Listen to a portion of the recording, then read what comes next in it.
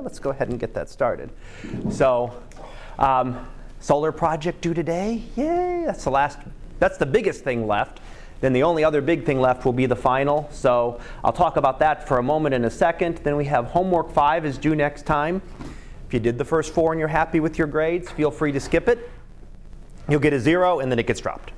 So that's up to you. Do either way, look at the questions. So do look at the questions because that is material that will come up on the final. Then the only other things left for next week are the last review quiz. You can do those. There should also be, I did put that up, did I not? I put a second review quiz up there. Let me see. Make sure I did, unless somebody knows and already looked. But I believe I put up a last review quiz that you can take for the final if you want. You might have to go into general links and quizzes to find it. I'm not sure where I linked it, but there is a practice final for extra credit. So if you want to go and take that, the only it's more of an extra credit example for you than it is review for the final. So I feel bad about that, but there's no way to really do it the way I had it planned to set up. So it is extra credit. It's up to 5 points. I think it's about the number of questions you'll see on the final, so it's 40 or 50 questions. So it is a lot. The only problem is they're taken randomly from the test banks. And when I make up your final for the old material, it's going to come right from your exams. I just had no way to pull questions. I just could not pull questions from your exam. So it's extra credit, but how much it'll help you, I mean, it's worth taking once at least.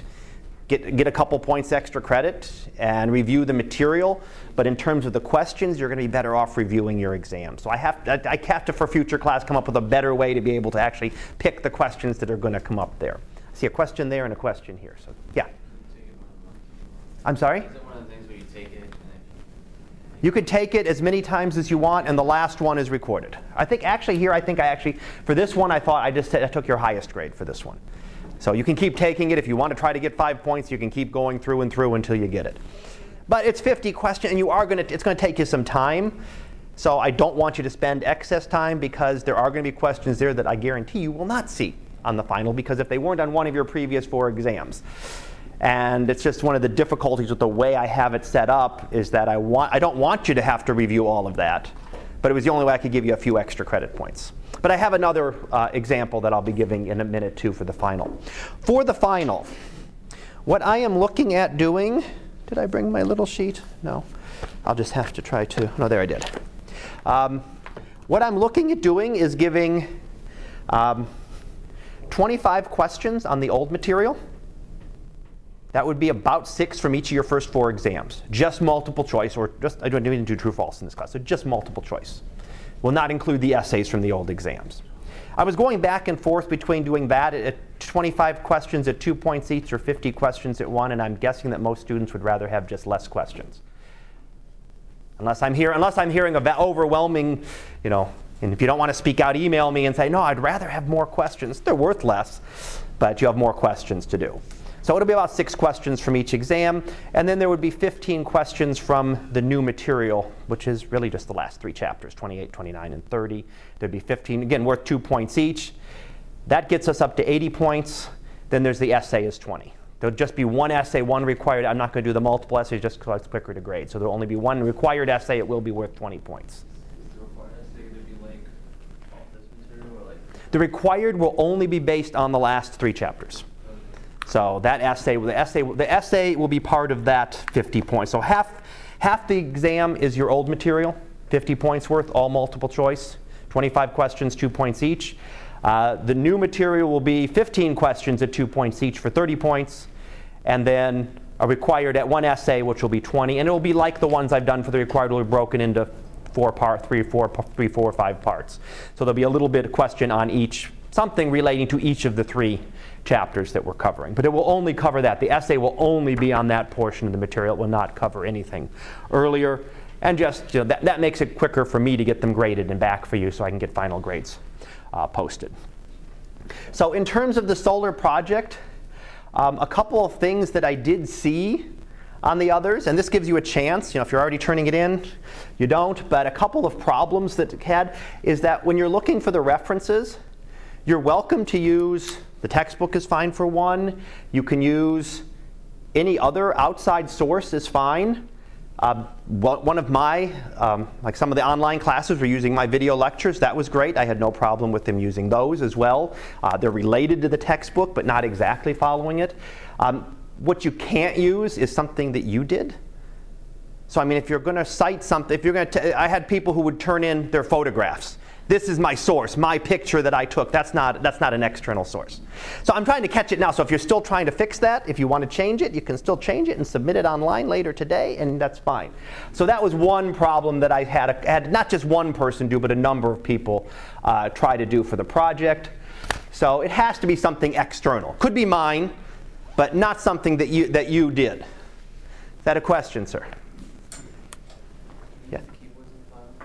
I'm sorry? You can use key points on the final. You can use all the key points on the final. Everything is up through chapter 30. Yeah. If we submit on DTOL, the only way to get like our data sheets or graphs is to take a picture of it and just put it in there. Yeah, take a picture of them and drag them right. Just make sure they're in the format, correct, in the right space. So make sure everything's in the right thing as I go through them. So if you're going to take pictures of them, drag them in. Don't put them as one of the other things. I did have a couple people put them at the end. Don't put graphs, see graphs at the end. They've got to be in. And it's just because when I'm going through that grading sheet, I need to see everything in that correct order. So make sure you have all of those in there. I talked about the references. Make sure you don't miss those required questions, which were half of that. I had a couple people who missed it, minus 25 points. That hurts. And then I know I talked about it when I put the data up. We went through my data. Please make sure you turn that into. I had people that didn't give me that data sheet. I need to see my data sheet too with it. So if you didn't forget it, see, quick catch that in. Make sure also that you don't, and I talked about it when I gave you that data, don't take my data and try to make extra data for yourself because you didn't get enough observations. I had one person do that. At least one person that I caught. Maybe somebody else did it and got away with it, but I had to give them 0 on the project. That hurts. 145 points 0 is not. It's not worth losing. Hey, I could only get 3 observations, and this is what I turned in. You're better off losing 8 or 10 points than 145. So if I catch, obviously some people may get away with it like anything else, but if you get caught with it, it's a 0 on the whole project, and that just crushes you. So again, I just wanted to bring those things forward. So if you're looking at anything else, finishing up, that's what you need to look at for the project. It's due today, meaning you got till 6 o'clock tomorrow. So if you need to throw those data sheets in, make sure you have the data sheets, make sure you have the graphs that show my data and yours. A number of you did that already in class. So that's just what I kind of wanted to remember a little bit as to what's going on. So again, that's due today. If you have it and you're turning it in today, just make sure I get it after class. Homework 5 and the review quiz and the final are next week. Lab. There's not going to be a lab this week. I looked at the labs. There's almost no reason for it. I could do another lab, but most of you don't need to do another lab and I'm thinking if I said, well, you don't need, if you're happy with your lab grades, you can just drop this, and almost everybody probably would just take off and say we're done.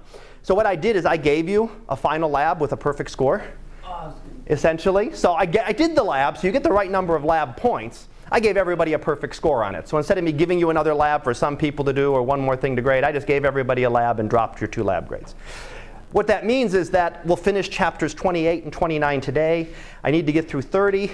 And then I'm hoping that this makes up for the snow day where I can go ahead and at least do a little bit on the planets. So I'm going to do at least a lecture on the planets, which will lead me to a few more extra credit questions on the final. So I'll do the photos of the day. There should be 4 of them, last week and this week. 4 that we'll talk about. And then I'll throw in some questions on the planets, and I'll talk more about those exactly. In fact, I'll tell you exactly what you're going to get on them next week, what I'm going to ask for. So a few more extra credit examples for coming up for the final, because I know that's what everybody's going to worry about. I should have these graded by the end of the week, so going into the final, you know where you stand. I'm not going to make you wait on if you want to look at your grades up on D2L. I won't have them back Thursday. I really doubt that, because I'll have people turning them in tomorrow morning. But I expect by Friday or into the beginning of the weekend, I'll have them all graded and done for you. So at least you'll be able to look at your grade and see, well, out of 100 points, I need a 50 on the final for a B, or I need a 70 on the final for an A, or whatever. Are you going to drop everything before the final? Yes. Drops? Yep. That way Yeah. Labs have been dropped. I'm dropping attendances as they go. The last attendance I can't really do until you're here for the final, but I assume everybody will be here. So articles have already been done. The homework will be done as soon as this is submitted and graded. Our labs are already done. So everything else is, I am putting them in as we go. So right now the grades, I know the exams don't always show it, but the grades are actually doing really well in the class. I think 10? It was like two-thirds, three-quarters of the class has like an 85% or better. And that's including, I know exams have been tough.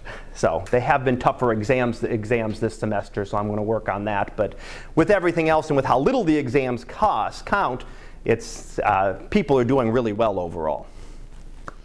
All right, so questions? Again, I'll remind you of the material for the final again tomorrow. Not tomorrow. How about next time? That'll be Thursday. But that's what my plan is right now. We're going to get through chapters 28 through 30. So, otherwise, our picture of the day for today is, you can read it up there. It's a rocket launch between the mountains. So this is actually a couple of Chinese satellites being launched. Same site from which they launched their rover a few years ago. So you can see the trail. There's the smoke of it, and there's the actual trail as this heads up into orbit. They're navigation satellites. They're going up into an intermediate orbit. So when you talk about orbiting the Earth, there's not just one level of orbiting. You can orbit at all different levels. You can be a couple hundred miles above the Earth's surface. That would be where the International Space Station is. Very low orbit. It's only a few hundred miles above the Earth. That's where Hubble Space Telescope is. Or you can be in a really high orbit, tens of thousands of miles up above the Earth's surface. That's where we put the geosynchronous satellites, the communication satellites. They're nice when they're up there. When you're up at 20-some thousand miles above the Earth's surface, it takes 24 hours to go around the Earth, which means it stays in the same spot in the sky. So we call it synchronous. It takes 24 hours to orbit. Well, while it's orbiting, the Earth is turning, and it turns and they orbit at exactly the same rate. This works if you use one of the satellite companies for TV. You have a satellite dish that just points out there in the sky. Well, if that satellite were something like the space station, you'd have to be moving it to track the space station across the sky. The satellite stays in one spot. It points at that one satellite, which is up in a very high orbit, and beams its signals down to that range. So it's one of the conveniences of a communication satellite. Otherwise, if your satellite dish satellite that was broadcasting was rising and setting, all of a sudden it sets, you lose your signal. Nothing until it rises again. So how fast things orbit depend on how far they are up above. If you get up to that geosynchronous, you're up at 24 hours. Something like the space station takes about 90 minutes. So an hour and a half to zip around the Earth once. So sunrise and sunset happen every 45 minutes. 45 minutes, sun rises. 45 minutes later, sun sets as you're going through the space station. So much quicker, and you're in a much lower orbit like that. All right, questions? Okay, I don't see anything else, so we'll go back to chapter 28. I'm remembering this. Is this where I ended? Anyone who's... I remember talking about this image, and I didn't remember talking about the next one, so that's kind of what I was going with. If anyone's going to tell me differently, I'll know. All right, this is where I was? You see? I did talk about this image. Maybe? I remember putting it up there. I remember seeing this. I remember this image, so. Was the one before it was where I was? This was before, the gravitational lensing. It was the gravitational lensing section.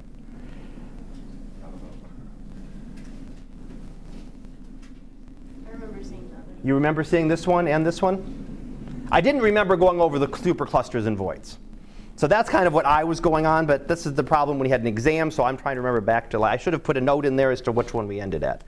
Well, I'm going to go ahead and start with, I'm pretty sure this is where we were. So I'll go back and just review gravitational lensing briefly, just to bring us back in, and then we'll kind of jump into the next section.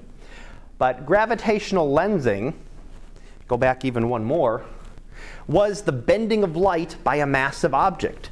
It doesn't have to be just one object. It can be a whole group of objects.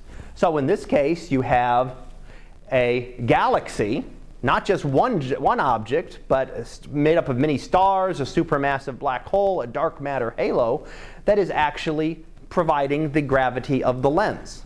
And that will, anything that's right behind it will then be bent. Light will travel this way, but it gets bent by the gravitational field of that galaxy and comes to Earth. So we'll get one image that looks like it's out in one direction, and the light traveling this way will come here, which is in another, which makes it look like it's in another direction. And when we look at the sky, we'll see the foreground galaxy, but we'll see images on either side of it. And we actually see images like this. This is an example of lensing by a whole cluster of galaxies. So we see a cluster, all of these objects in here. There's one star, but everything we see here is a galaxy. And these little streamers over here, here, here, here, and here are actually a distant galaxy that's beyond that cluster. So one galaxy way off in the distance there, and its light is getting bent as it comes through the gravitational field of this cluster. If you had a perfect alignment, you'd actually get a circle. You'd actually get an entire circle of this galaxy. If you had a really strong, really massive black hole doing this and not a lot of other material, and everything was lined up perfectly, you'd actually get a circle. You get all of those images. But the one important thing is this also includes the unseen dark matter. So dark matter that we cannot see, we can't see it, we can't detect it through most methods, but we can detect it through its gravity. So that allows us, the amount of bending tells us how much matter has to be there. We can see a certain number of clusters, of galaxies in the cluster. And we know how much extra matter has to be there that we can't see in order to account for the amount of lensing. So again, that's one of the other things that leads us to the idea that dark matter has to exist out there. And as we'll see this in the next chapter, it's a big part of what makes up the universe. So, going on to hopefully the new material, superclusters and voids. When we look at those clusters of galaxies, things like this, they group on even larger scales. So not only do we have clusters of galaxies, we had our local group, we had the Virgo cluster, the Coma cluster, very large groupings of galaxies. Let's see, so we've got all these different ones. You can see the groupings here and here and here. There's the Coma supercluster. Again, one of the very large clusters that we see. But they tend to group together and give us areas where there's lots of galaxies here.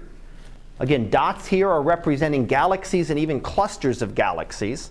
And we also have voids. There are regions where there's pretty much nothing. So there's a big void here. Here's all the galaxies around it, but this group is nothing. This one over here, there's nothing there. So our universe has very large groupings of material, very large clustering. Yeah? When you say nothing, like there's not a thing there. I won't say nothing, that there's not some random galaxy or random particles that may be there, but compared to what we see, it's empty. Okay. So pretty much there's nothing there. And in fact, when we look at the whole universe, let me go to the next slide and give you a better idea of what this means, because that's the comment there. 90% of the galaxies fill 10% of the space in the universe. That's how many voids there are and how empty they are, because we can account for, in all of these groupings, we can account for 90% of the galaxies. But in terms of the volume of the universe, it's only 10% of it. So that other 90% of the universe, okay, it's not completely empty, but it's got 10% of the galaxies. So relatively speaking, yeah, you've got these areas where there's lots of galaxies, all the material is concentrated, and you've got these other regions where there's nothing, essentially nothing. And some of them are great voids, that there's probably is nothing that we know of there. So one of the things that we can do in order to make a map like this, here we can kind of get to see all of it, but when we want to try to make a map like this, we want to look at the distances. One big thing we have to do is to get the distances to the galaxies in order to map it out, to figure out what everything is like. Where are the positionings of the galaxies, the distances? It's easy to find where they're located on the sky. Right? If we're going to find the position of something, we need 3 coordinates, right? X, Y, and Z. It's so far along, so far up and down, and it's so far away. We need that distance to get this portion to really be able to map out the galaxies and to see the structures that we see. We do that through redshift surveys. Essentially, you go through, look at lots of galaxies, measure their redshifts, and use Hubble's law to determine the distances. And what we find is that not only are the clusters, those clusters cluster into superclusters, which cluster into filaments. So you can almost trace along some of these regions here where there are filaments, which are groupings of superclusters together. So the galaxies continue to cluster and group together, leaving us these big open voids in between. And that's what I was mentioning here. 90% of the galaxies can be accounted for in these filaments. The other 10% are scattered around, either towards the edges, and many of the voids are really regions where you don't find any galaxies, or very, very few galaxies. So you find very little material there. So finishing up this section, I guess we were almost done with it when we were doing that last week. Galaxies group into clusters. The clusters group into superclusters, which group into filaments. So the structures continue to build. We started with stars. Stars build into galaxies. Galaxies build into clusters, into superclusters, into the filaments. And in between those, there are really empty, or pretty much empty voids in between those. And what the cosmological principle states, we went back over that earlier last time, is that the universe is homogeneous and isotropic on the largest scales. Now going back to the previous, what does that mean? It pretty much means no matter what direction you look, you see roughly the same number of galaxies. So if I take a count in this direction, just over distance, I'd see, so many thousands of galaxies in that general direction of the sky. If I pick another random section over here, I'd still get the same number of galaxies. It also means that if I take a big enough chunk of the universe, it looks the same. So that means we've got to get chunks that are big enough that we account for these voids. But if I take a big chunk out here, that this chunk has so many galaxies in it, well, this chunk has about the same, that one has about the same, and they're all going to be about the same. But you've got to get on the really big scales to see that. On the small scales, yes, you can pick sections that are voids. You can pick sections that are concentrated in galaxies. If you take a very small square here, I could easily put one within a void, or I could put one right on a filament and have lots of galaxies in it. But if I imagine taking big squares, especially further out here, that chunk of the universe looks about the same as that one, which looks about the same as that one. Doesn't mean they're all going to have 2,582,614 galaxies in them. But roughly, you're not going to find ones, when you look on the larger scales, you're not going to find sections that have millions of galaxies and sections that have dozens of galaxies. They're going to be roughly the same. So, what does this mean? And again, I've mentioned dark matter a little bit in terms of the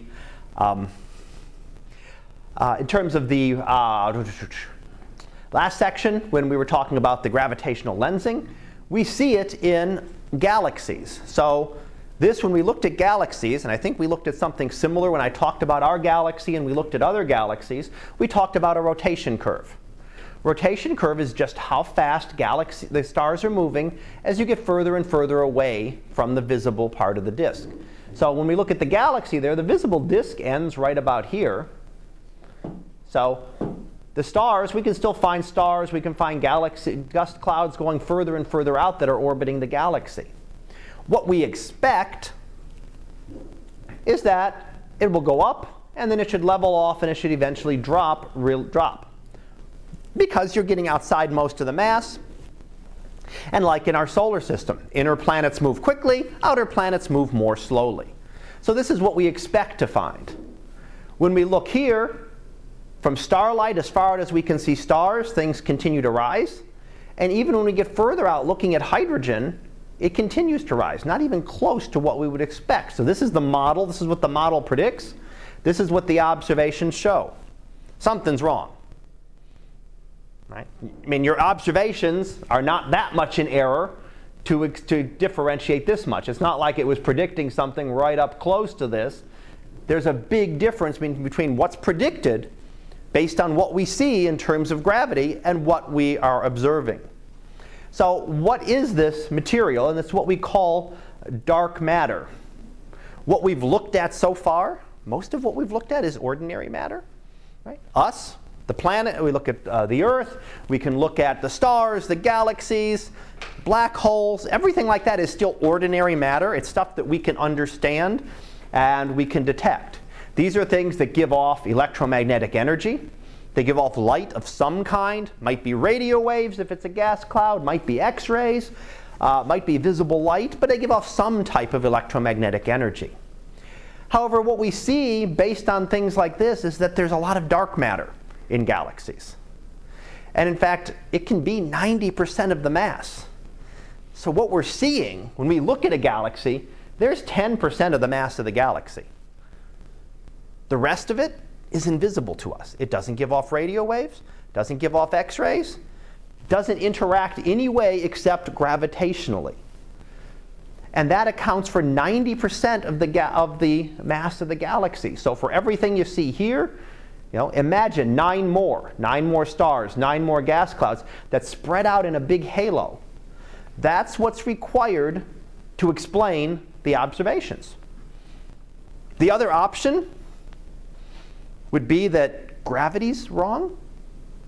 This would work too. There are 2 options. You could say that there's dark matter. If you don't like to believe in dark matter because it seems strange that how can this stuff be undetectable, what's going on with it? You can also say that gravity's wrong. Maybe gravity doesn't work on the largest scales the way Einstein says it does. Most astronomers will probably disagree with that. The current thinking is that dark matter is what exists. But there are scientists who are working on other models of gravity that will try to explain this difference without needing dark matter. Either one of them is possible. You could have that going either way to be able to explain it.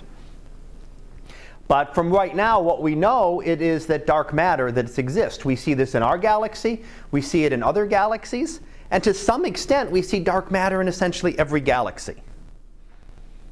Maybe larger, maybe smaller, depending on the galaxy and its location, but we seem to see this dark matter, whatever occurs in not just these 3 galaxies, in which case it would be something unusual with those, but occurs everywhere. How about within clusters of galaxies? Well, they're too far away. We can't do rotation curves within the clusters. But we can look at the motions of the galaxies. How are they moving? How fast are what are the average speeds of the galaxies? We can measure that, how fast the galaxies are zipping around each other. We can tell then, we know how fast the galaxies are moving on average. We then know how long it would take those galaxies to disperse out into space. If they're moving faster, they're eventually going to spread out. Because the clusters are still here, there has to be enough gravity to bind them for billions of years, to hold them together. Otherwise, they'd diffuse out into space and we'd have galaxies just spread out all over the place, not concentrated into clusters and superclusters and filaments. We'd have them all over the place. So there has to be enough matter to keep them from escaping for at least, 13, 14 billion years. So we can do the calculations that figure out what they're moving and find out that there has to be a lot of dark matter there. So that's evidence for dark matter within clusters. The other is gravitational lensing. As I showed you in the previous section, the light of a cluster can bend, the gravity of the cluster can bend the light from around it. So we can then make measurements of all these different clusters, use their gravitational lensing to calculate their masses. And we still find that there is a lot more mass, 10, 20 times the amount of mass that we're seeing. Just based on that. Now again, Einstein could be wrong. Maybe general relativity doesn't predict the bending properly. When we get to a certain amount of mass, maybe there's some place where it breaks down as a way to explain that. But based on what we understand right now and how well tested general relativity is, there's not that many questions about general relativity in terms of how it works. It's survived every test and challenge that it's been put to. So astronomers will say that that means that there has to be these great dark matter halos to account for the bending that we see. So when we see it, we see something very similar to this. Now, here's some of the bending that we would see. Some of these galaxies, all these things that are stretched out, those are galaxies that are behind the cluster. Some of them are multiple images of the same galaxy, but everything that's kind of stretched out and distorted are not part of the cluster, but are actually way behind it. So determining the mass is, again, the different ways that we can use this. We can use the gravitational lensing. We can use the galaxy motions to be able to determine the mass of the cluster. And we find that when we look at these biggest scales, the amount of matter gets larger and larger. The amount of mass needed gets larger and larger. Where did I go? I tried to jump way too far ahead. There we go. So how much dark matter in there? Remember way back we looked at a mass to light ratio? That was all defined by the sun. The sun has one solar mass and gives off one solar luminosity. And if you divide 1 by 1, you get 1. So the mass to light ratio of the sun is 1.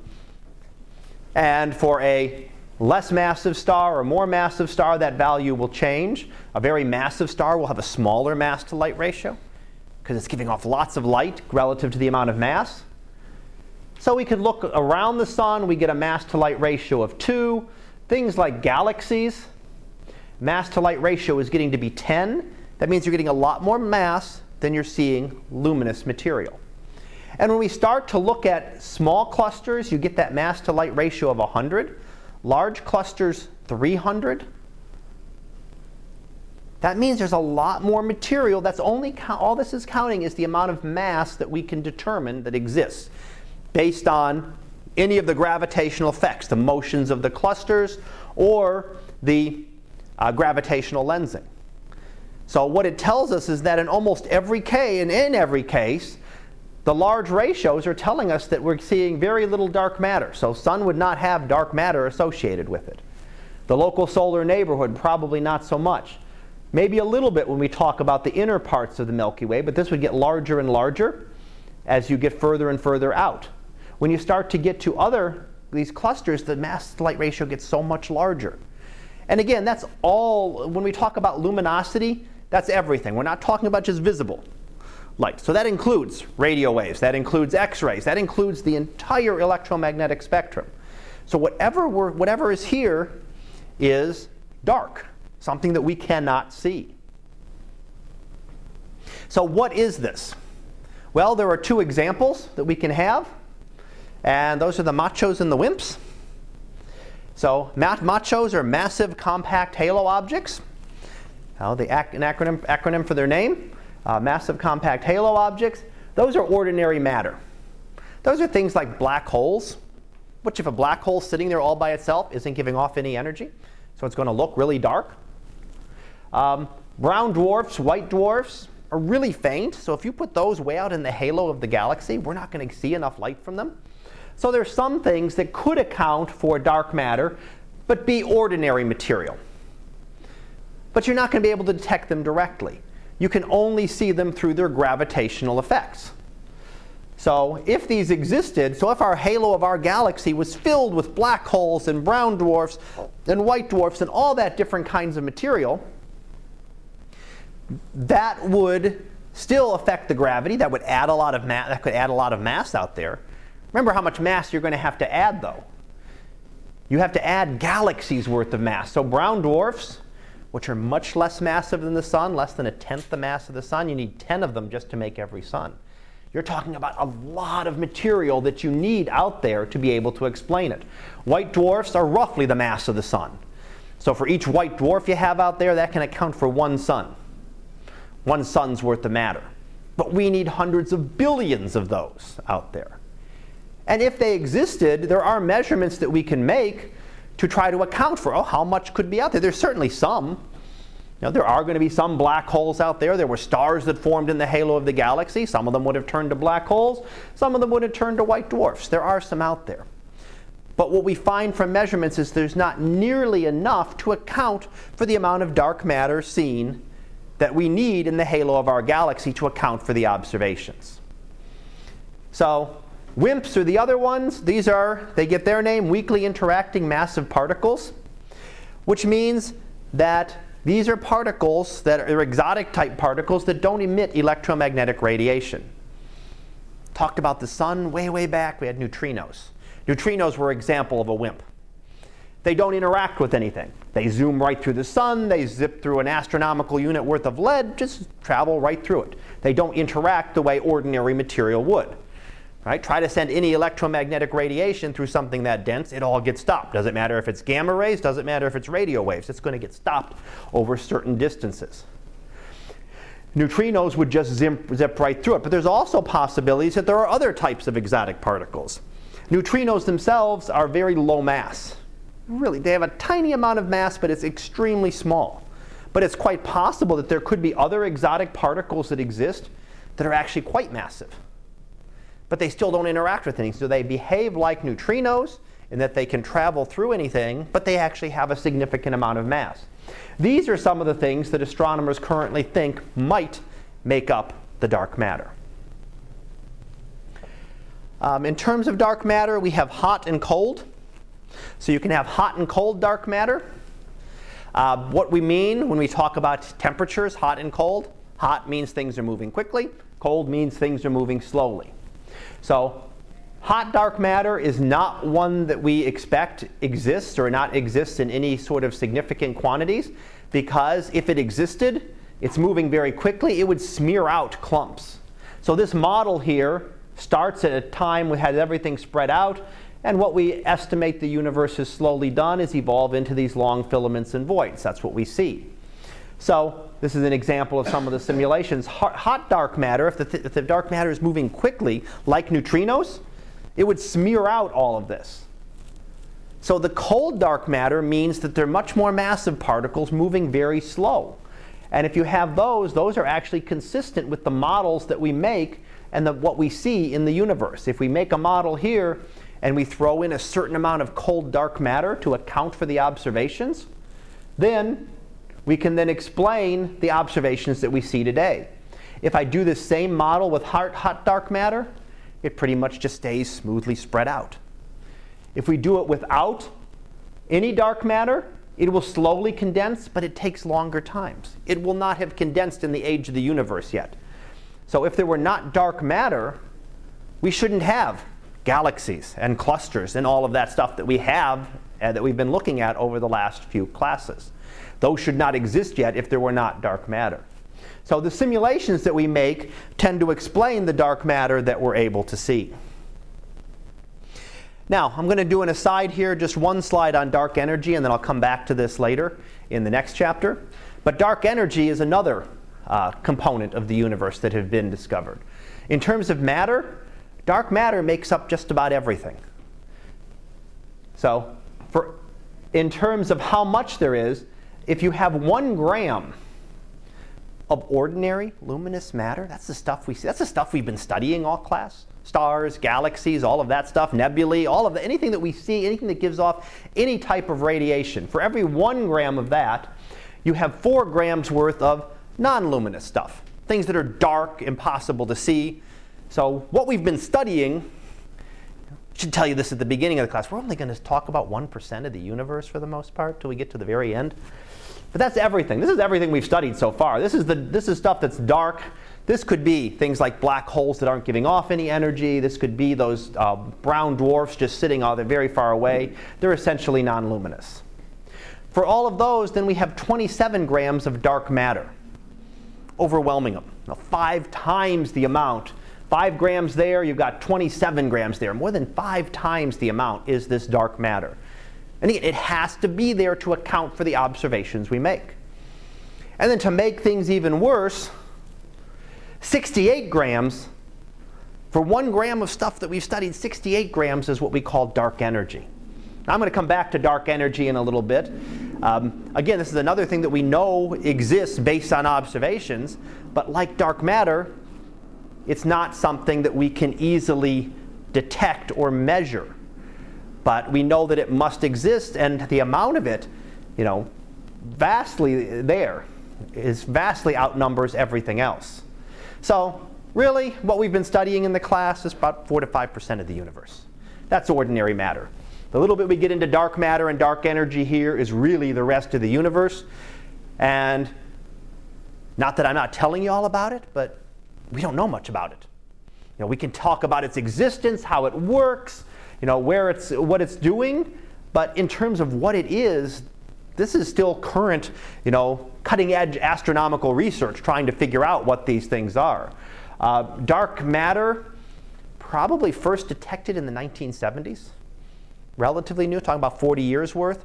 Dark energy was a couple decades after that. So these are things we've only been looking at for the last couple of decades.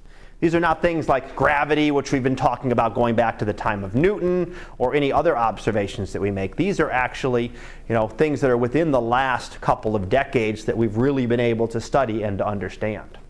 So we will come back a little more to dark energy in the next section. Finishing up here, again, dark matter.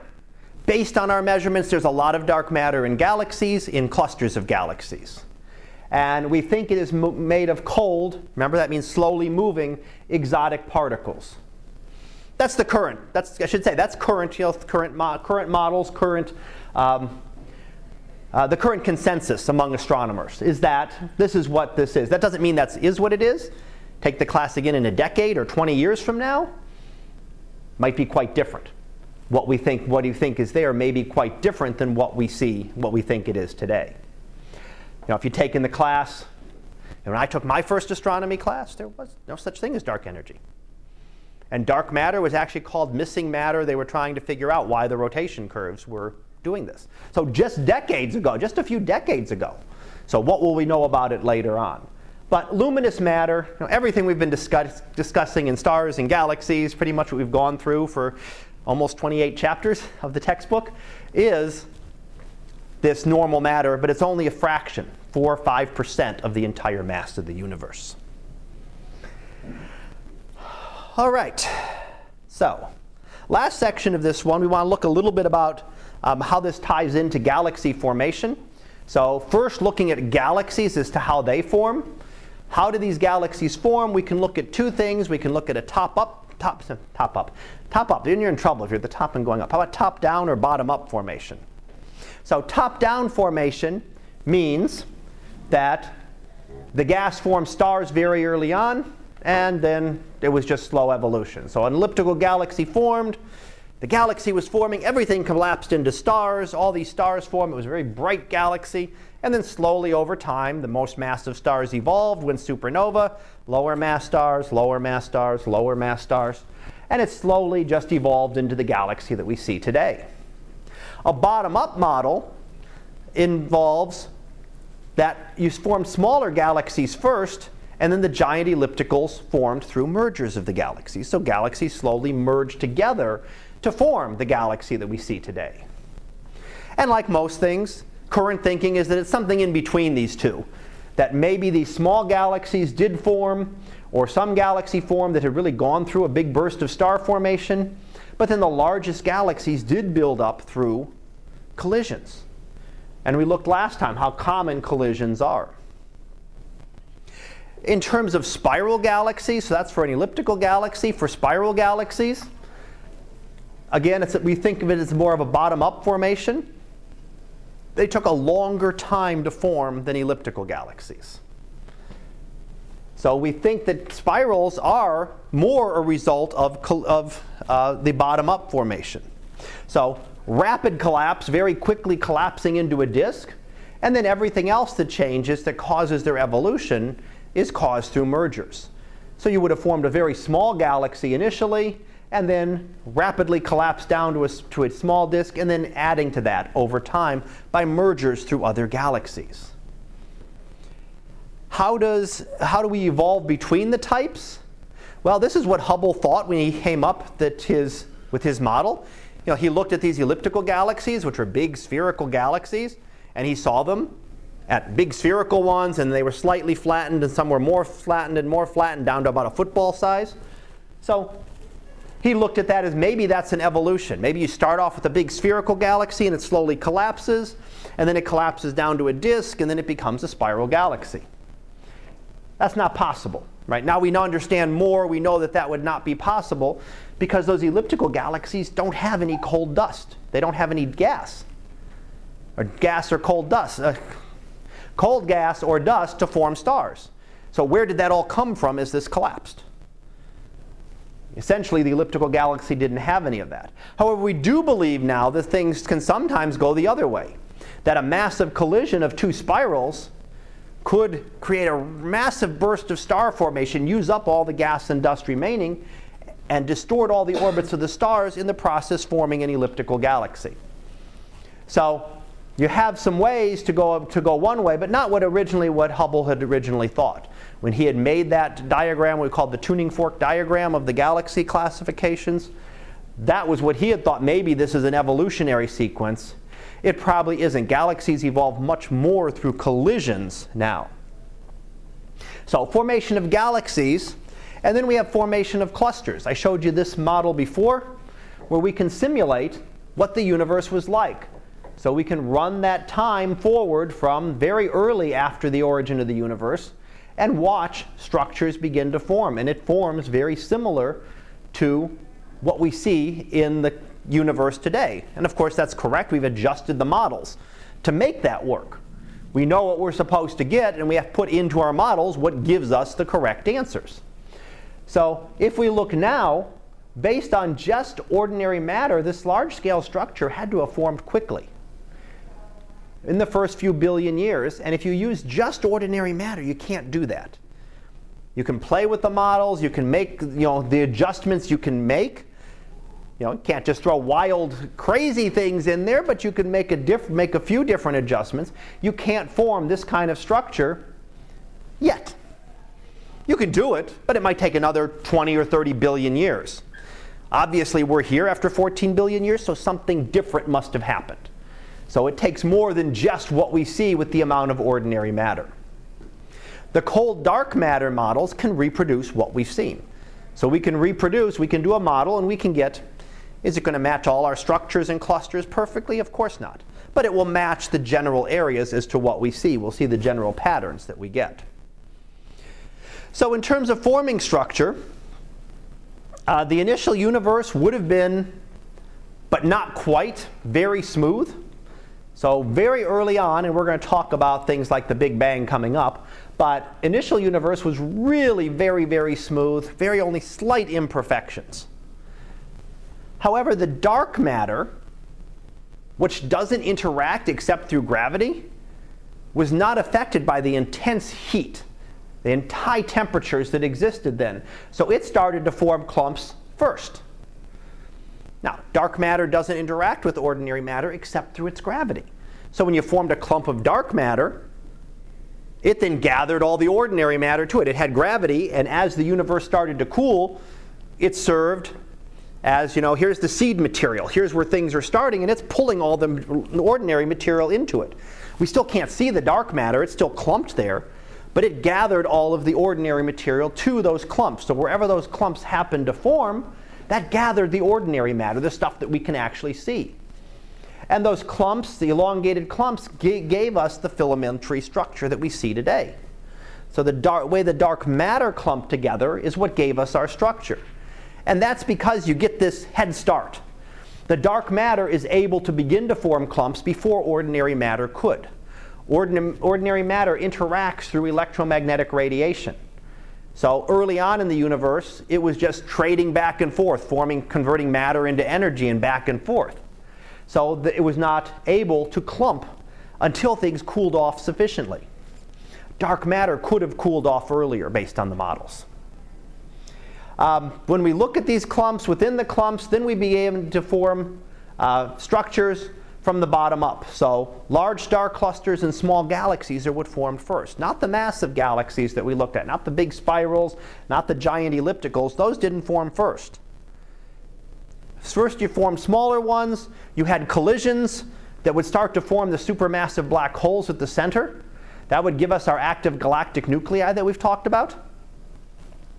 The galaxies would then group into clusters and superclusters, and the process is continuing.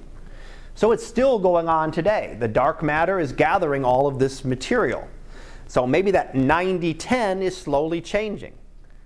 Right? The 90% of the matter and 10% of the universe may become even more exaggerated over time.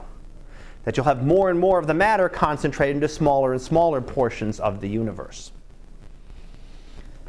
All right, so that would then be, again, the clusters would have formed the same way. You would have formed the small galaxies building into bigger galaxies. You would have formed small clusters that then merged into small clouds forming into galaxies, which came into clusters and then superclusters. So you slowly built that up. There's small clumps of material, small clouds of material forming into galaxies, which then eventually form into clusters, group into clusters. And the clusters would then group into larger and larger clusters over time. So it's a way, and with our models, that we can currently explain the structures that we see in the universe today. So it's one of those things. We see the structure that we see is the observation. That's what we know is true. We have to work with our models to match that. We have to adjust our models to match what is going on there. So finishing up this chapter, again, galaxies form probably through a combination of the top down. In other words, they all formed at once in one big event, versus a bottom up through mergers. They probably are a combination of those two. Dark matter is needed. We need it to explain the structures that we see in the universe. There are various measurements that can be made, and they all limit how much ordinary matter can be in the universe, and they're all pretty much stuck on that 4 to 5% range. So it's not just rotation curves, it's not just gravitational lensing. There are other measurements that we make that really limit how much ordinary matter there can be, which means we need this dark matter to explain what we see. And we can do those simulations. The way we can duplicate that is using the cold dark matter. So again, slowly moving material. All right. Questions? I know this is the one that's kind of way out there, right?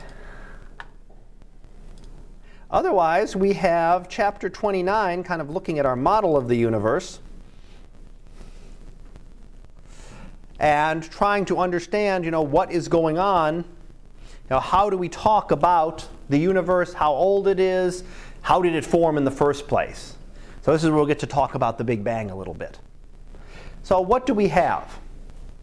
Well, first of all, what is the age of the universe? How can we determine the age of the universe? Well, if we imagine the universe is expanding, for right now at a constant speed, whatever the Hubble constant is, it's expanding outward, we can then trace things backwards. If things are traveling out, if two things are traveling away at 10 miles an hour in each direction, we can trace them back, and they're 20 miles an hour. 20 miles away, we know that an hour ago they were 10 miles away, and then 2 hours ago they were right together. And that's when they left and spread out. We can do the same thing with the galaxy. We can actually calculate how old the universe is. If the universe is expanding now, you can imagine that 1 billion years ago it was smaller. 2 billion years ago it was even smaller. 3 billion, 4 billion, it had to get smaller and smaller, right? It's expanding. If nothing else is changing, the universe had to be smaller before. And you can then use that expansion to trace it back. When was all of the universe in one point? And we can do that using Hubble's law. So we can make the calculation that says, right, probably an equation you've used at some point, distance equals velocity times time, or time is equal to the distance divided by your velocity. How long does it take you to get someplace? Well, if it's 100 miles away and you're traveling 50 miles an hour, you divide the two and you find out that it took you 2 hours. It would take 2 hours. We could do the same thing with Hubble's law. Except that in Hubble's law, the velocity is given in Hubble's law by Hubble's constant times the distance. So distance divided by velocity is the same as distance divided by Hubble's constant times the distance. You got a distance here and a distance here. One in the numerator, one in the denominator, they cancel. So the only thing that matters to figure out the time, how old the universe is 1 divided by Hubble's constant. So if you know what Hubble's constant is, you got to work out the units because Hubble's constant is kind of in a weird set of units. So you actually have to do some unit conversions to get the age. But just 1 divided by Hubble's constant tells you how old the universe is, if everything has been expanding at a constant speed.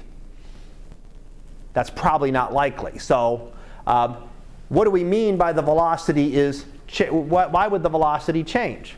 Well, up till just a couple of decades ago, astronomers would have told you that the universe would be decelerating. It was slowing down. Why?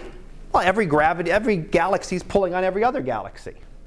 So if you're pulling on something, right, gravitational force is always attractive. So you have this galaxy here, we're pulling on it, it's a little bit, it might be going a tiny bit slower tomorrow than it was going today. So it should constantly be slowing down. So that's what we would have expected. And how much the slowing would depend on how much matter there is in the universe. The more matter there is, the more things would slow down. The less matter, the less things would slow down. But regardless, everything should slow down. Can't keep going at the same speed because gravity only works in one direction. It only slows things down. So everything should slow down over time. However, what we find is that things are accelerating. So making measurements using the type 1 supernova, right? Remember back? That was a couple units ago. Type 1 was the white dwarf star. Gathered too much mass, pushed it over that 1.4 solar mass limit, and it ripped itself apart. Those are nice standard bulbs because they're all exactly the same. Every single type 1 supernova is a white dwarf star with exactly 1.4 solar masses. They're all exactly the same. So they should all get just as bright. So we use them as standard bulbs across the universe.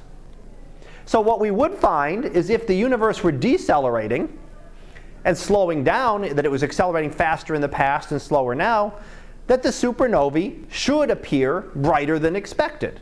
As we could measure them further and further away, as measurements got better and we could look at things further and further away, we should see them brighter than expected. And what we're finding is that they're not. They're actually fainter than expected, which means that the universe is accelerating. So it's not only expanding, but it's expanding at a faster rate now than it was in the past. And this was the discovery that led us a couple of decades ago to the discovery of dark energy. Dark energy is what is causing it. So what is causing the universe to accelerate? There has to be something that is overwhelming gravity. Because gravity would cause everything to slow down. Maybe not stop, maybe not collapse back in, but would cause things to slow down. So in order to accelerate that, we need some kind of energy. And this energy is what they call a vacuum energy. The energy of the vacuum of empty space. And there is a lot, even though space is empty, we talk about empty space, there's still a lot going on there. Particles and antiparticles can constantly appear and disappear instantaneously. So there are some things going on even though there is empty space there. But that is what we call the vacuum energy. And it does come out of Einstein's equations, can explain this and can account for the increasing expansion of the universe. But early on it wasn't very important. In the very earliest part, right, the very early section, the universe was slowing down. It had a lot of matter. It was very compressed. But as it began to expand, then the dark energy started to become dominant. So early on, mass, ordinary matter, made up a higher percentage of the universe. Dark matter made up a higher percentage. And the dark energy wasn't that 67, 68% that it is today. So it has an increase, but everything else has gotten spread out so much that this dark energy has now taken over, and it is causing the universe to accelerate. So this kind of schematic is showing roughly over 14 billion years, well, in this case 15 billion years, what is happening to the universe. It expanded quickly, slowed down, and then we're up here on the edge where it's already starting to accelerate out, and it's going to start to accelerate out even faster and faster over the next few billions years. Not in our lifetimes, right? Not in hundreds of years or thousands of years. Remember astronomical times? We're taking billions of years. But another billions of years from now, the acceleration will be even more rapid. And dark energy will take over and expand everything out very, very quickly. So what this means is that this acceleration makes the universe appear younger than what Hubble's constant would tell us. Remember, Hubble's constant is a constant. It's saying the universe is expanding this fast and it always has. That's not what actually is happening. It's actually changing its expansion. So the expansion rate is actually changing. It was expanding quickly, then more slowly, and then faster again. And that's the current model that we use. Now when we look at all of these, how old is the universe? We have various ways, a couple different ways of comparing the ages. Globular clusters are one of them. Right? Going back to our section on stars, we can determine the age of a globular cluster by looking at what the oldest stars still on the main sequence in it are. If the stars are stars like the sun, then it's 10 billion years old. If the stars are cooler stars than our sun, then it might be 11 or 12. And when we look at the oldest globular clusters, we find them dating to 12 to 13 billion years old. So consistent with a nearly 14 billion year old universe. If we start finding stars that are 20 billion years old and the universe is 14 billion, something's wrong, right? Can't have the stars older than the universe. They had to have formed after the universe did. So it's consistent with that. We can also look at determining, using uranium decay. There's a method that's been used, again, to estimate how old the universe is from the oldest stars. And this gives us, again, a value of those oldest stars consistent with the age of the universe. So what we determine from the expansion is consistent with the observations that we make, which is good. We don't want to find it. It would be like going and finding a rock on the moon that was 8 billion years old. The moon's only 4.5 billion years old, like the rest of the solar system. If you found something that dated to 8 billion years old, what is it? Must have been something that formed elsewhere and happened to come to the moon, like we had that interstellar traveler that came through. If you have things from outside the solar system, you could have them older. But how do you have something from outside the universe? So how does something come from outside the entire universe? So that things are consistent gives us confidence that our measurements, that our theories at least are consistent. So when we look at different models of the universe and what we can explain, there are different things that can happen in the history of the universe. This is what we're looking at right now, but this is overall just an accelerating universe. So the universe would have started out very small and constantly accelerated, gotten bigger and bigger and bigger, and not only gotten bigger, but gotten bigger at an increasing rate. We know that any model must include expansion. Right? Let's go back. The models have to include a couple of things. They have to include expansion. So if you have a completely static universe, that's inconsistent with the observations. How do you explain Hubble's observations and current observations? The universe is expanding. So you can't have a completely static universe just sitting there. So they have to include expansion, and they have to obey the cosmological principle. They have to be homogeneous and isotropic on the largest scales. So we can have the accelerating universe, which we believe we're in right now. We're out in, this is current, and this is what would happen. You can also have a coasting universe, where it's getting bigger, but just barely. And you can have a decelerating universe. So here you have really no change. It's just going at a constant speed. That's what Hubble's law would give us. If we go with a constant Hubble's law, everything is expanding at the same rate. So right after the Big Bang, it was expanding at some rate. Today it's expanding at that rate. Billions of years from now, it'll still be expanding at that same rate. Or we have what we thought not that long ago would be a decelerating universe. Whether it would decelerate enough to stop, and if you stop the expansion, what has to happen? All you've got left is gravity. So it starts pulling things back together. So if you ever stop the expansion here, then things would actually collapse back down, and you would have a big crunch. Have a big bang when things start. You have a big crunch as everything floods into each other again as it crashes at the end of the universe. Here, you'd have a decelerating, but it's decelerating slower and slower and slower. It's still just expanding. So you can have those three different models. And what they depend on is how dense the universe is. How much material, mass energy, is within the universe. So in order to do this, we have to kind of imagine everything. We have clumpy things. We have things like planets. We have stars. We have galaxies. Just imagine that all that material is just spread uniformly through the universe. The density would be the same, but it's just a way to think about that. But if you have that, you're going to have more matter. Means you're going to have more gravity. Means you're going to slow the expansion more. So you could have cases like one here, where the universe started at some point, expanded. There's where we are today, where everything is meeting. And eventually it would slow down, stop. And just like throwing a ball up in the air, right? It stops at the peak when I throw it up in the air, and it comes back down.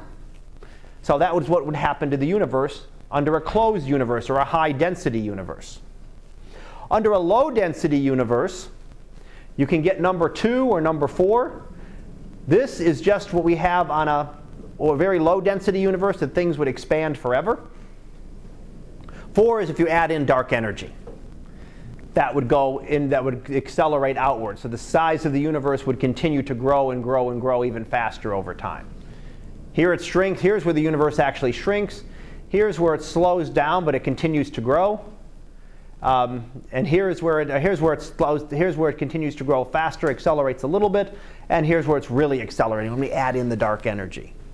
So dark energy is really important for this to be able to explain the observations that we see with the supernovae. So unless there's some reason that we can come up with that supernovae were different 12, 13 billion years ago than they are today, some reasonable reason as to why they'd be different, we have to accept dark energy. There has to be something. Exactly what it is, again, is still in question, but there has to be something that is causing the universe to accelerate the way that we see it. So right now, what is happening to the universe? Well, there's the Hubble Deep Field right now, but the current evidence shows that the universe will continue to expand forever. Even if we ignore dark energy, etc., it still looks like there is not near enough matter to have it stop and collapse back in on itself. So for right now, the prediction is that you go from something like this. There's the universe, that if you could come back in billions of years, it's all gone. Nothing left there. It's still all there. It's just expanded out so much that we wouldn't even be able to see the distant galaxies. Remember, it's accelerating. It's going faster and faster and faster. So the current thought is, not in 100 years, not in 1,000 years, but we're talking tens of billions of years now, that eventually the universe would get very cold and very dark, and there would not be a lot there. You'd still have individual galaxies. This would not affect the galaxies. So this universal acceleration does not affect the galaxies any more than the expansion, but the space between them would all become much, much larger. So 90% of the matter in 10% of the universe to 90% of the matter, or 99% of the matter in 1% of the universe, would be the trend that we would be going towards based on the current observations.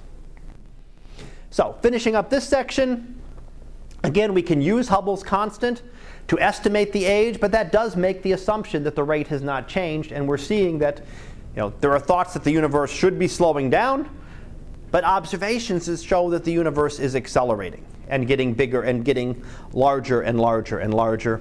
And what it's telling us is that eventually the death of the universe, based on our current knowledge, would be very cold and very dark. But there's some other things to come back to this in the last 2 sections here. So let's go and talk about the Big Bang.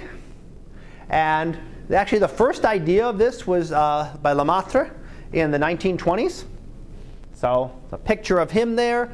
He gave an idea of a primeval atom that broke apart, and forming the present atoms that we have in the universe. He kind of thought of it as a fireworks show, that this atom just broke apart constantly. And you're seeing the dying embers right now of that fireworks.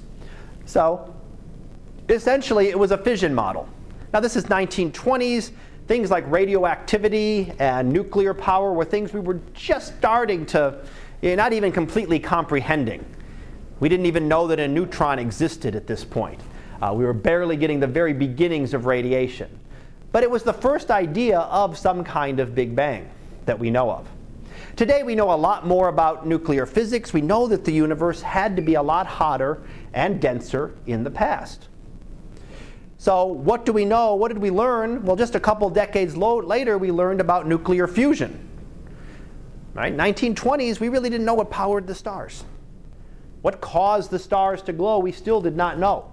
That was something we were still figuring out. So here we were finding out that nuclear fusion for sure was the source of the energy of the stars. And George Gamow suggested that the universe built heavy elements through nuclear fusion. Well, that's kind of similar to what we think today. The universe didn't do it. It was done in stars, we now know. So the exact details were a little bit different. But today we know that only the lightest elements were formed in the Big Bang. Hydrogen, helium, and a small amount of lithium. And if you look at a periodic table, those are elements 1, 2, and 3. There are 92 naturally occurring elements, and most of the ones that make up our bodies, right, things like carbon, oxygen, are not part of this. So there's other ones that had to be created other ways. But we're starting to get a closer idea to how the universe might have originally begun. So what I want to look at is kind of the quick history of the universe. This is a figure from the textbook that really goes back and looks at the entire time since the Big Bang. This is not in a linear scale. This goes back from today, right here, at 10 to the 17th seconds, large number of seconds. But if you go back, each of those are powers of 10. So 10 to the, what is we have, 10 to the 7th, 10 to the negative 3rd, 10 to the negative 23rd, etc. 13th, 23rd, 33rd, 43rd. So we're going to a tiny fraction of a second. So if you go all the way from here out to here, you're talking about 1/1000th of a second. So it's set to magnify what went on, because this is when all the interesting stuff happened. The universe hasn't changed a whole lot in the last billion years, or 5 billion years. Not tremendously, in the little bit, but not tremendously in even the last 10 billion years.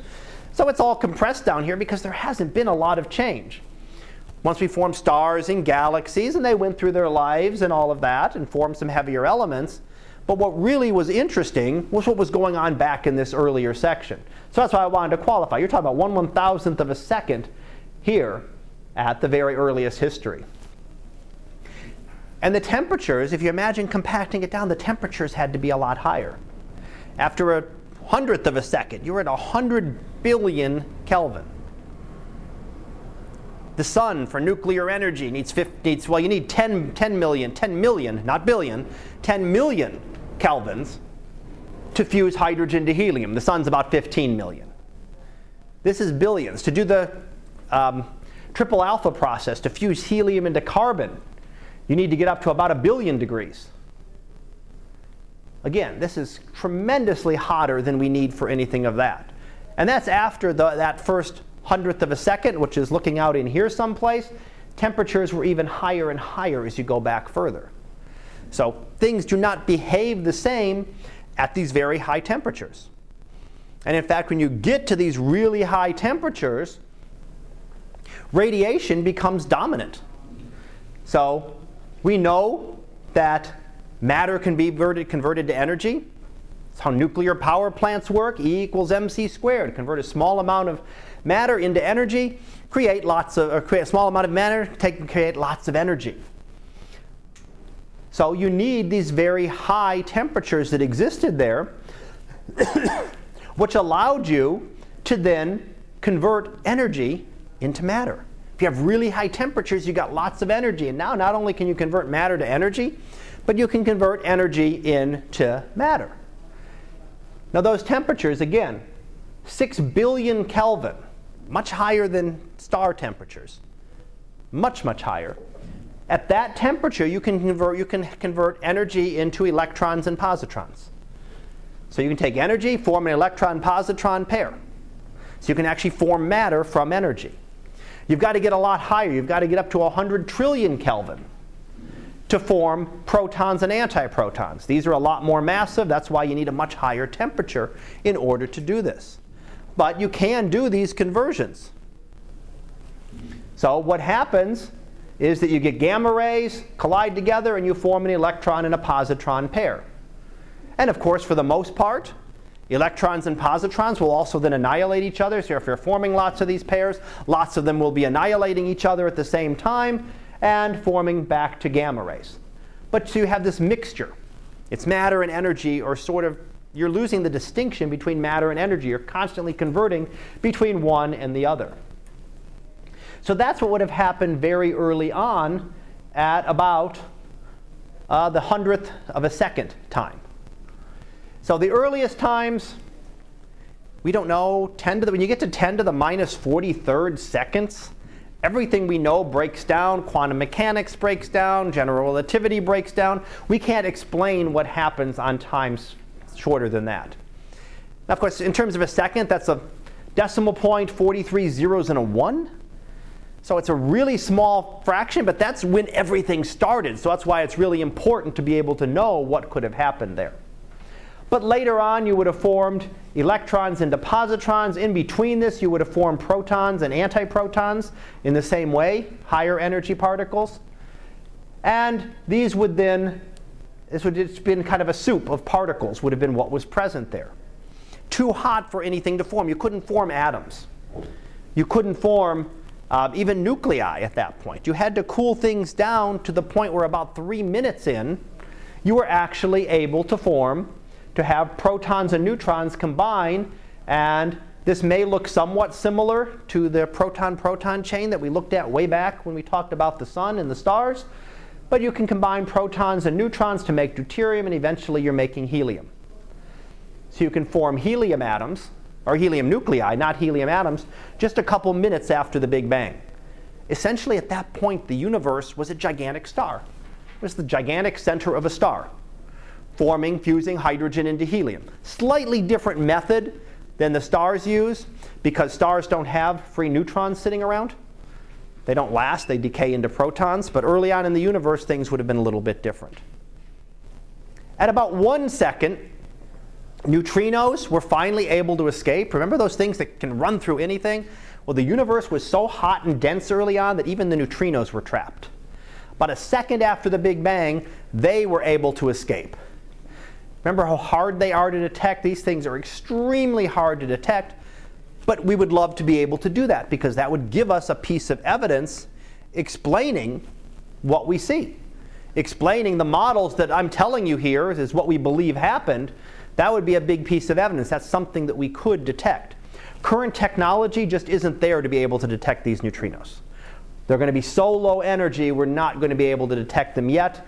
But maybe at some point, decades in the future, we will be able to detect those, which would give us a look into what the universe was like at about 1 second.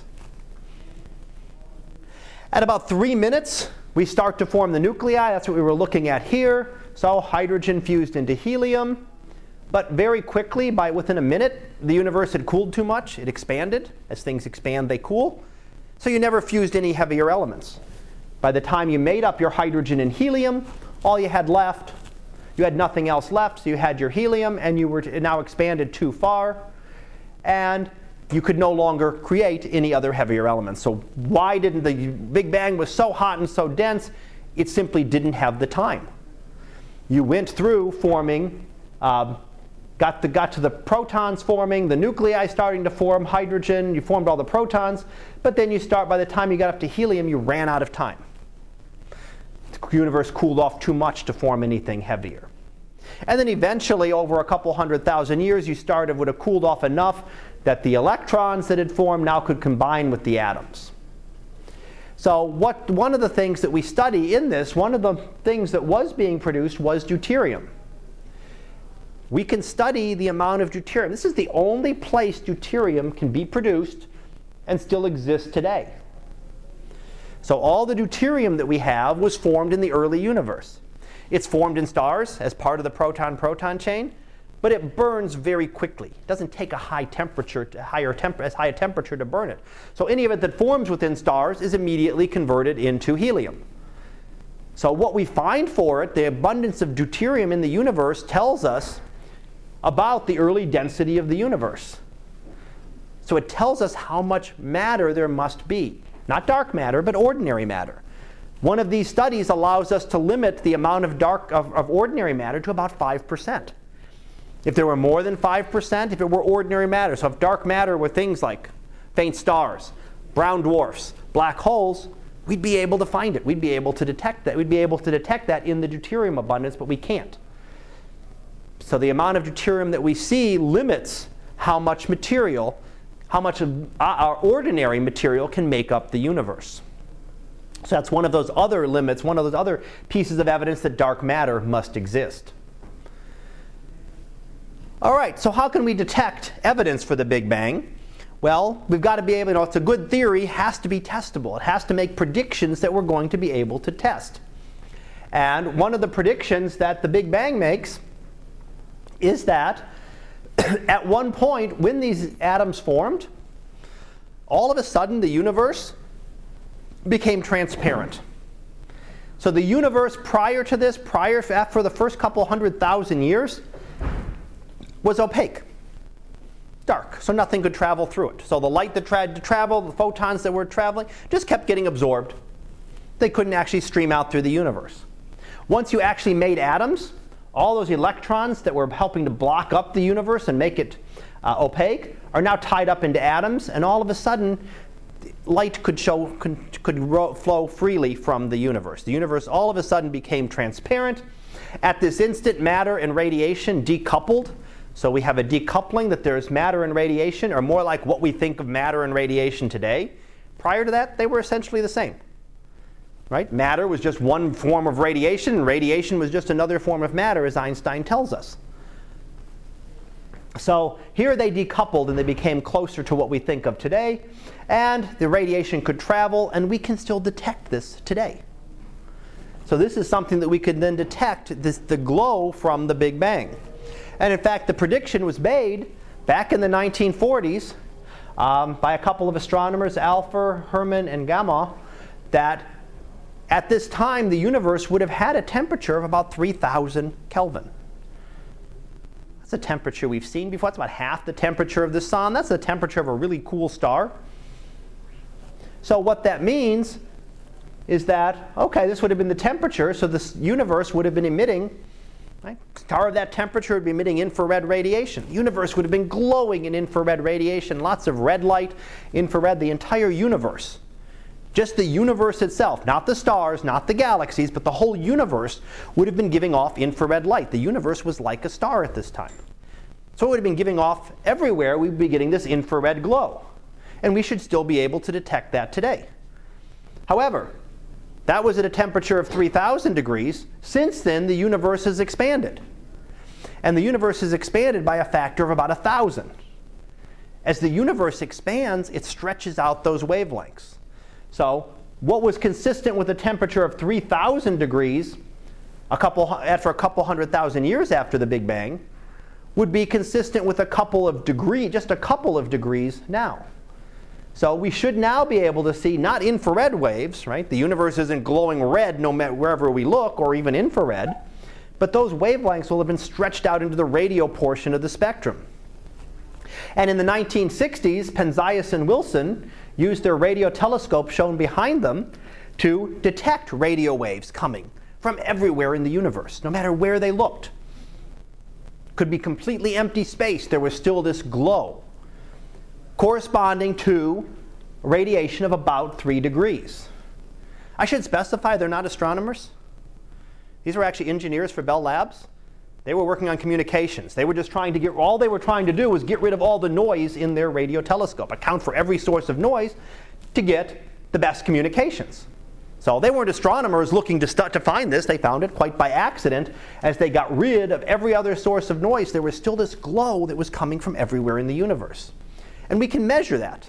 We can actually measure that glow with new satellites.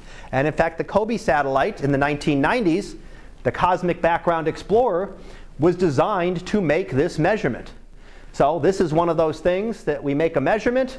The line is not connecting the dots. The line is the theory. So this is the theoretical observation. The points, the crosses, are the observations that were made. So they fit perfectly.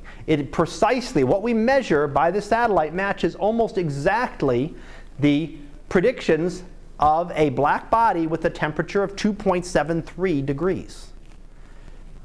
So this confirms, does it prove the Big Bang? Right? We never prove anything in science. But it confirms its predictions. It's a piece of evidence for the Big Bang.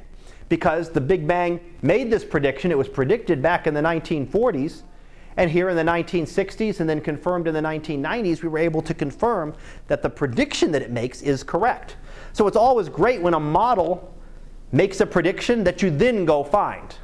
It's a lot better than when you're matching predictions that are already in existence. So this did not exist when we came up with the Big Bang model. We also see some variations in the microwave background. When we actually map it out, so we make maps of the microwave background. This is the entire sky. So this is the entire globe of the sky looking at, and you're looking at temperatures. So 2.73 degrees is the average temperature, but there's some spots that are a little hotter over here, some spots that are a little bit cooler. This is greatly exaggerated. When we're talking about 2.73 degrees here, we're talking about variations that are, thousandths, 10,000ths of a degree. So they're not big variations. It's not 2.73, 2.6 here and 2.8 here and 3 here. It's not varying that much. We're talking about variations in, thousandths or less than thousandths of a degree. So really, really small variations.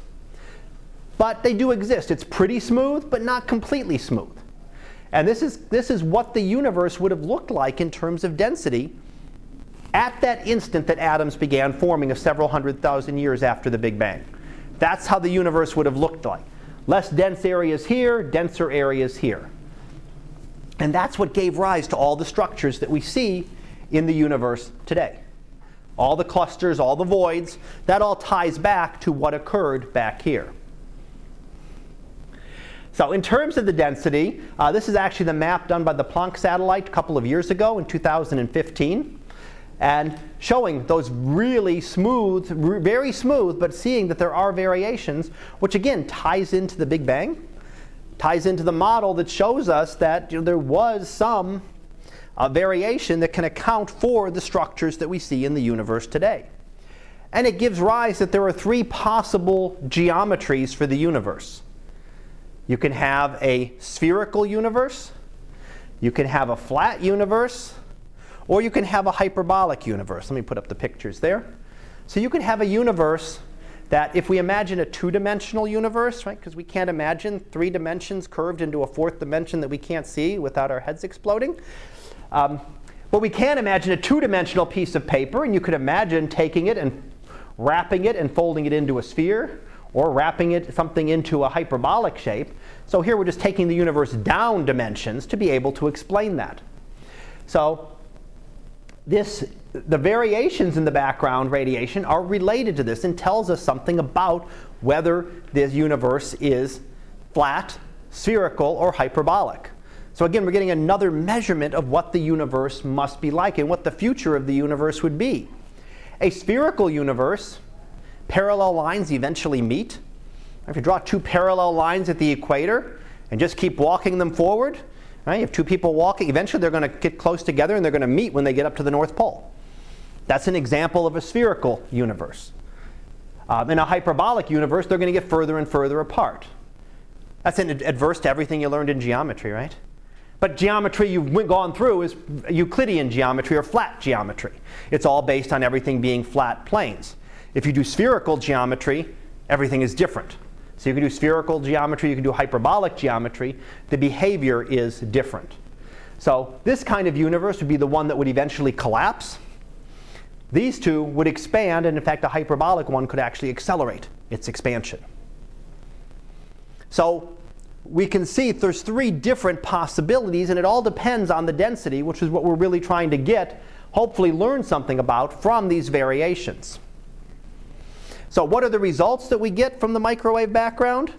What we find is that the density is almost equal to the critical density, very, very close. The age of the universe is got a pretty good estimate of that. I mean, you think about that, that's about 38 million years error. That's how accurately we know how old the universe is now based on these measurements. Plus or minus 38 million out of nearly 14 billion. That's pretty good. That's a pretty good estimate on it. We can estimate the dark energy content to be about 68%, dark matter 31%, only about 4% is the ordinary matter. Again, the stuff that we've been studying all semester. So, finishing up this section, again, the Big Bang model explains the observations that we have today. The only things that were formed early on were hydrogen, helium, and a little bit of lithium. Everything else formed in the stars. A piece of evidence for the Big Bang, the cosmic background radiation. It's a prediction that the model makes that this should exist. We find that it does, and it matches those predictions exactly. And then the variations tell us something about the early history in the universe and how the structures today could have formed. Alrighty, I have one more section here, so I'm going to see if we can get through it. If not, I'll leave a little bit. That way I can hopefully kind of tie up this section, since the next chapter kind of goes to a completely different topic. So we'll see how much of this we get through before we run out of time. So 1% of the universe is visible matter. So we've been studying all semester, so it's astronomy of 1%, the 1% of stuff that's actually visible to us. Today we've actually started going into the stuff beyond that. It's a little bit about ordinary matter, dark matter, and dark energy, which make up large proportions of the universe. So this is kind of our graph that shows the composition of the universe. There's dark energy, there's dark matter, there's ordinary matter, and in terms of the ordinary matter, less than 1% of that is stars and galaxies. Really small proportion. So again, that's what we've generally studied. What do we study? We study the stars, the nebulae, the planets, the galaxies. Those are the kind of things we look at in astronomy. They're all in a little tiny sliver here that's incredibly small as to what makes up the total mass energy content of the universe. And this has changed. What we think now is not what we thought that long ago. 1970s, we knew of dark matter. And visible matter was the ordinary stuff, and there was some ordinary type dark matter that existed. Ordinary dark matter meaning black holes, neutron stars, white dwarfs, brown dwarfs, all just ordinary stars, ordinary material. So back in the 1970s, that's what we thought the universe was made up of. In the 1980s, it came to our attention that it was a lot more dark matter. So that the ordinary dark matter is this stuff here.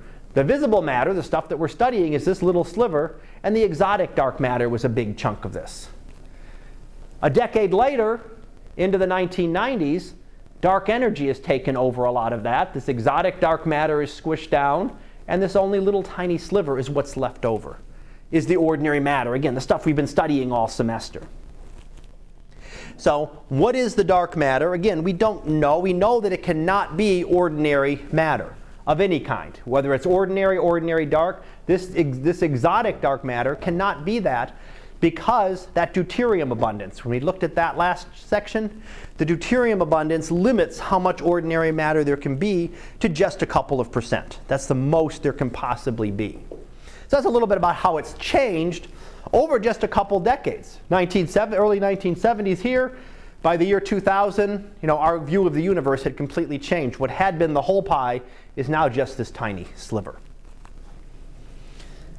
So, going back to the WIMPs there, the weakly interacting massive particles, they are very hard to detect. They only interact through the weak nuclear force. These don't interact through gravity. They don't interact through electromagnetic forces. So they only interact through one. They've been proposed to exist, but have not yet been detected. So we've detected some things like neutrinos, but these more massive ones that we're looking at for dark matter have not yet been detected, and we have measurements ongoing to try to look for those. We know that the dark matter is needed. Again, these are reviewing some of the stuff that we've gone over, and to be able to form galaxies and structures in the time we've had in the universe. In order for them to have formed, we need some kind of dark matter. Otherwise, they would not have formed yet. And because the dark matter does not interact except through gravity, it could have started to form these structures before ordinary matter. Back when matter and energy were all combined together, the dark matter would have been above all that, aloof.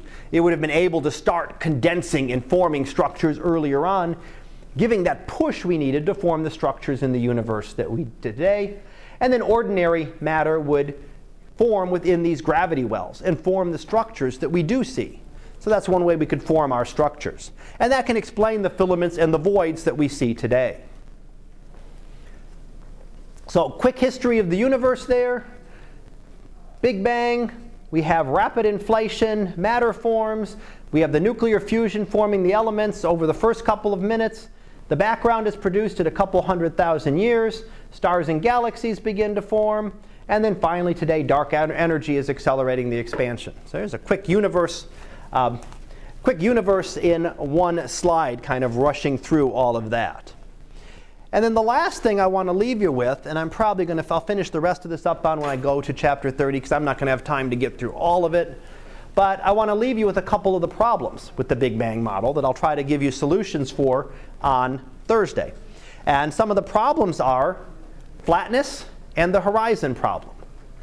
One of the problems is that we find that the density has to be equal to the critical density. Okay, big deal. Why couldn't it be? It also has to be equal to the critical density to like 1 part in a million or more. So not just close to the critical, but exactly the critical density, to many decimal points. It has to be the critical density. If it didn't, we wouldn't have any structure in the universe. What we find is based on this is that if it was a little bit bigger, the universe would have already collapsed. If it was a little bit smaller, the universe would have accelerated out so fast that we wouldn't have had time to even form any structures in the universe. So why is the universe so flat? Why is the density almost perfectly the critical density? The other problem that I show here is what we call the horizon problem. Why is the background radiation so uniform? We can look out in this direction 14 billion years, well 15 billion years in this one.